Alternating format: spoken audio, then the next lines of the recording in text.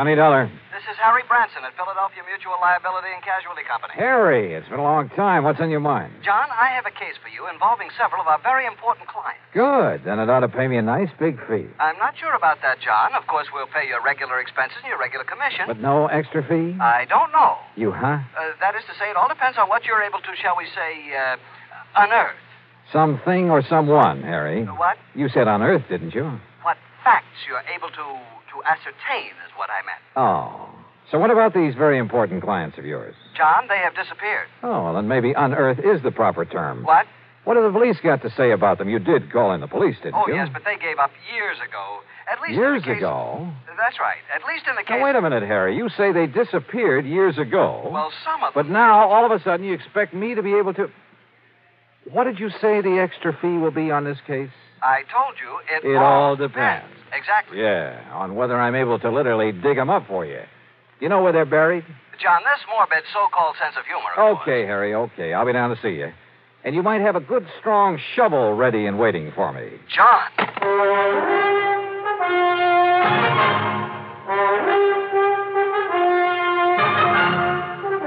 Bob Bailey in the exciting adventures of the man with the action-packed expense account. America's fabulous freelance insurance investigator. Yours truly, Johnny Dollar. Now, Act One of yours truly, Johnny Dollar.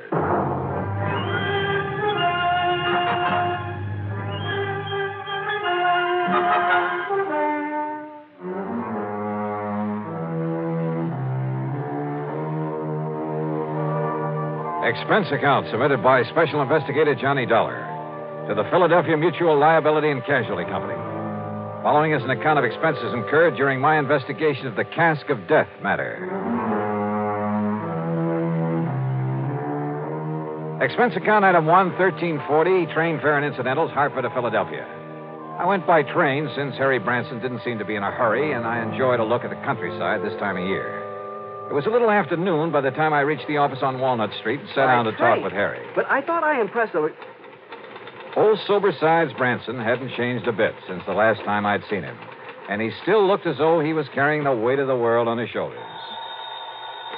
However, now that you have finally arrived, suppose I get right to the point and tell you what this is all about. Well, you said on the phone that some of your policyholders have disappeared. Yes, and you must understand this, John. Yeah? In accordance with Pennsylvania law, in a case of a mysterious disappearance, and I'm sure you're familiar with the mysterious disappearance clause, it's part of all our life insurance contracts. Well, if you mean did I ever read the fine print on one of your policies, the answer's no. You should sometime. The fact remains that when the insured disappears and fails to return or otherwise be accounted for by the end of 7 years, when the company has received no proof the insured is still alive, the company then presumes the insured to be deceased. Do I make myself clear? Keep talking, Harry. It simply means that at the end of 7 years, the full amount of the insurance is then paid to the beneficiary or beneficiaries, whichever the case may be. So, 7 years ago, a Mr. Wilbur Davis of Goshenville here in Pennsylvania mysteriously disappeared. Now his beneficiary is demanding payment of the insurance. naturally. So why don't you pay it? We shall. But in checking through the files, I've suddenly discovered that his was only the first in a long series of mysterious disappearances. There have been a total of 8, all within a relatively small area, and of recently increasing frequency. When was the last one? The 4th of last month, Mr. Charles Moody. Charles Moody. Where? In the little town of Kirkwood, New Jersey. And the police have found no clue as to what might have happened to him? None whatsoever. One in Goshenville, Pennsylvania, one in Kirkwood, New Jersey. Where were the others? 2 in other small Jersey towns, 2 here in Pennsylvania, and 2 down in Delaware. Any relationship among the beneficiaries? None. That is, none that we know of. Why do you ask that? I just wondered if some one person was killing them off to collect the insurance. No, the beneficiaries are all widely separated individuals, so you can dismiss any possibility of murder. Harry, in a case of this kind, that's the one possibility I never dismiss.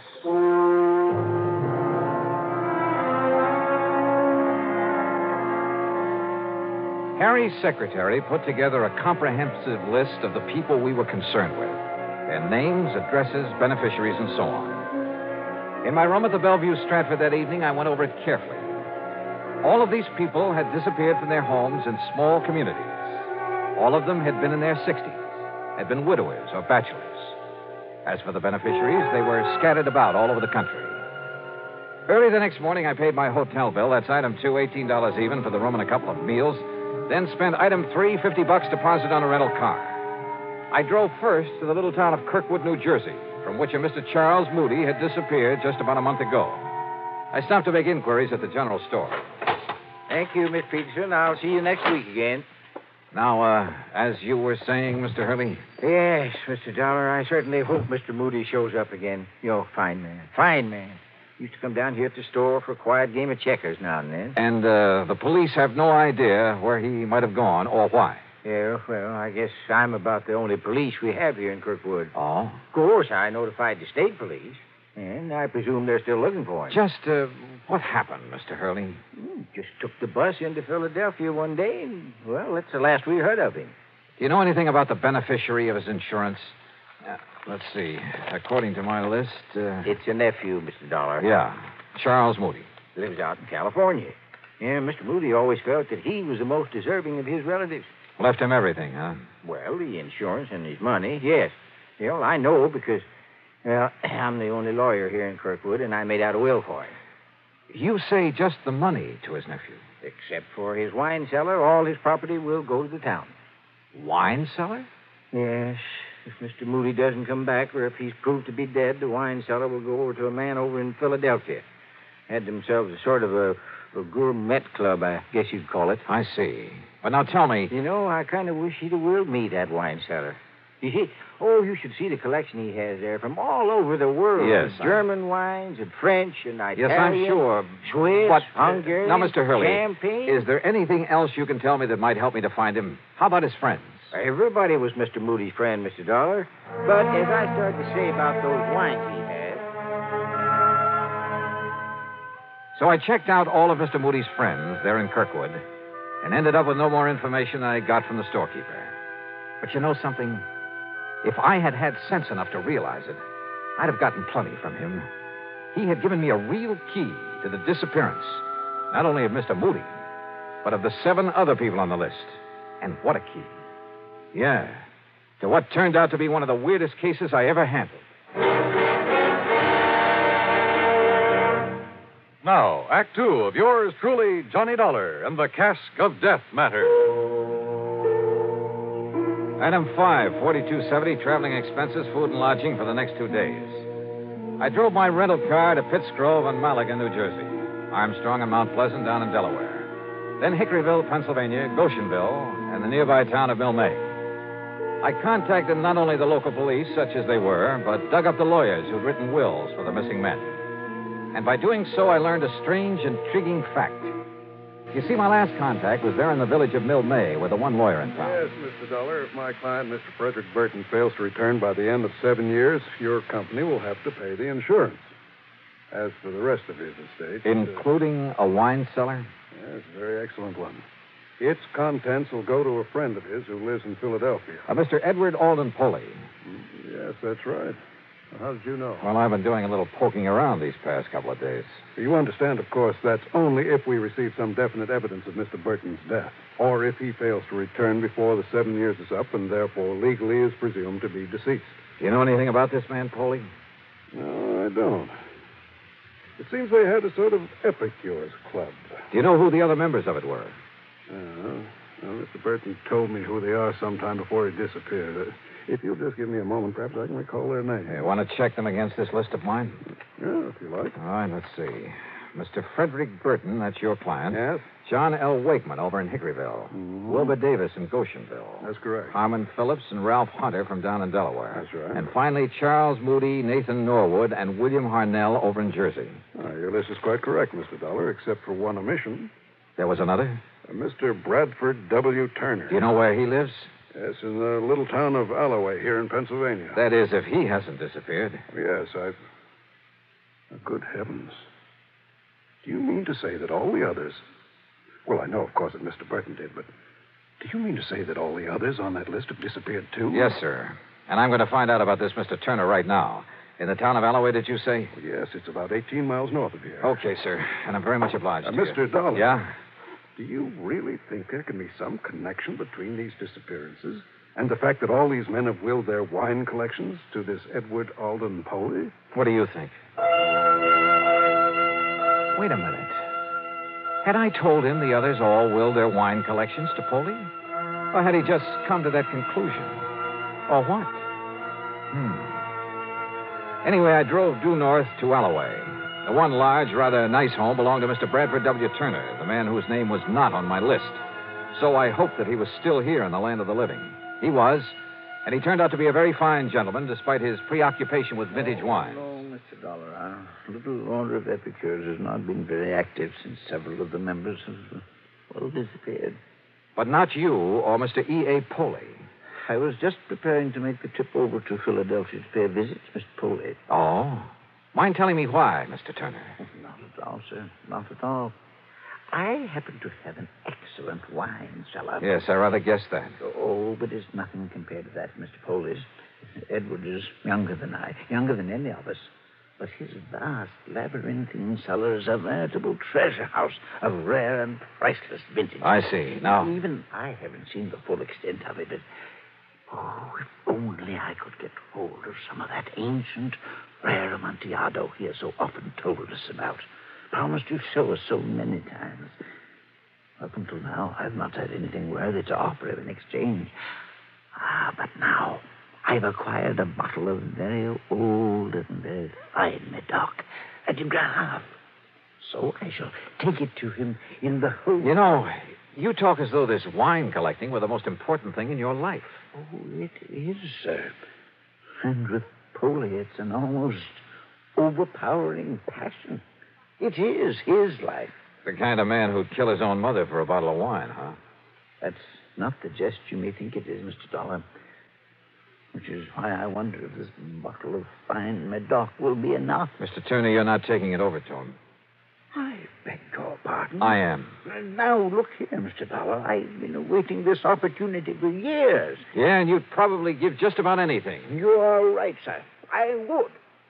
Your life?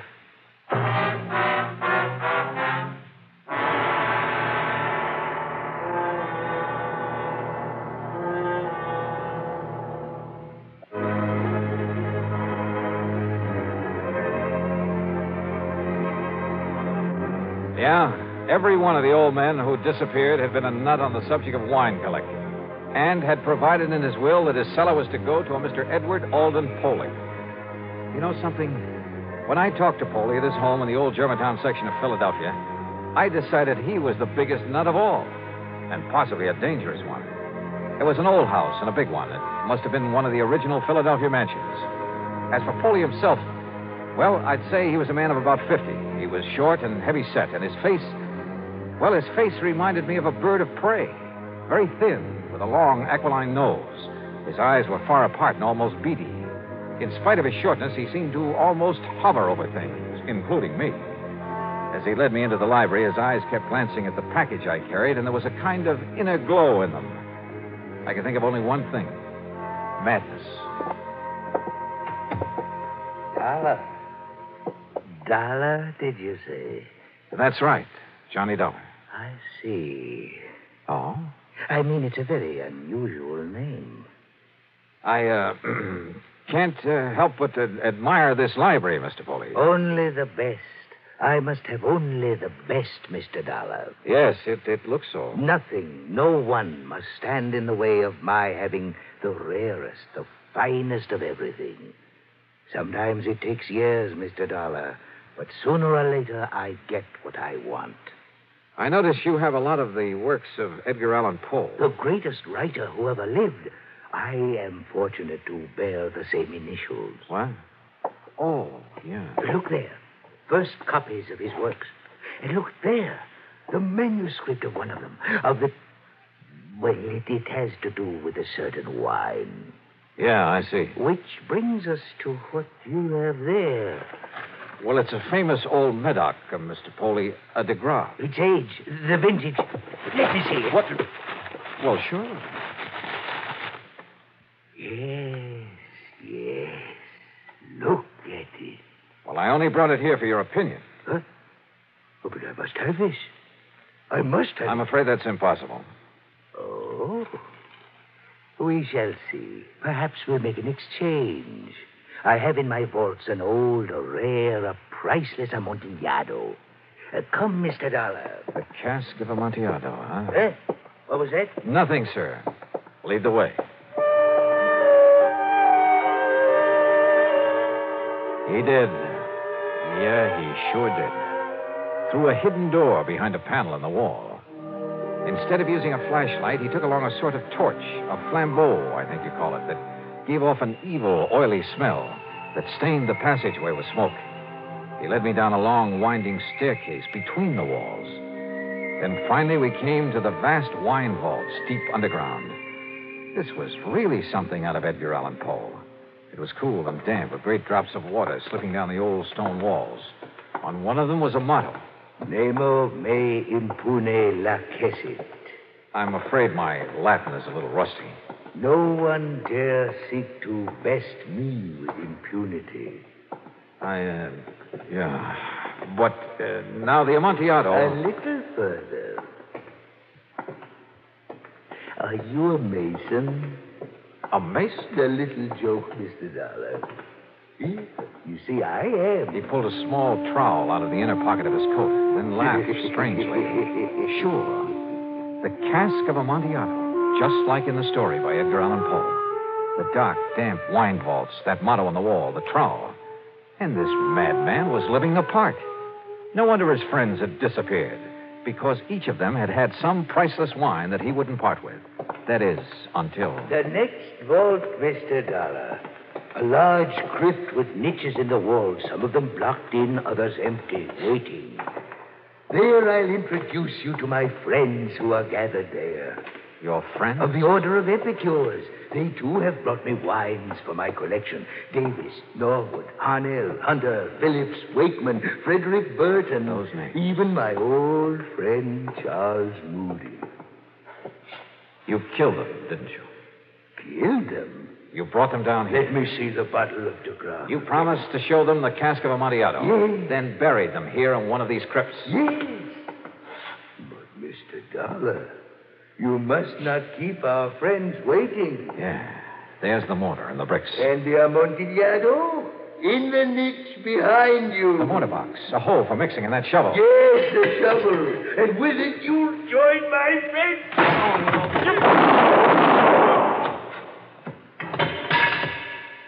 But this isn't the way the story.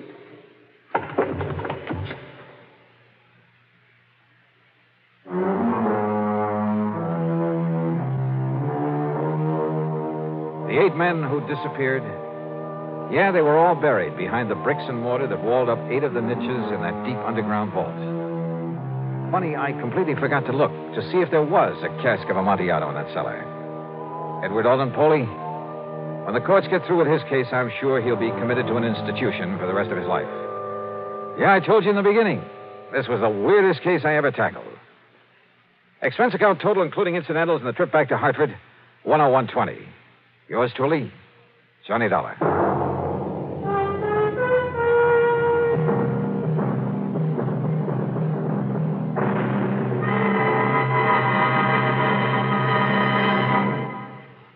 Now, here's our star to tell you about next week's story. Next week, I run into a girl who is fabulously rich, and because of it, fabulously poor. Join us, won't you? Yours truly, Johnny Dollar.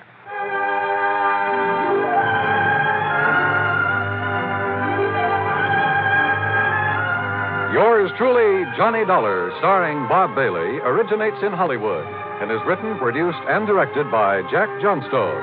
Heard in our cast were Harry Bartell, Forrest Lewis, Bartlett Robinson, Farley Bear, and Marvin Miller.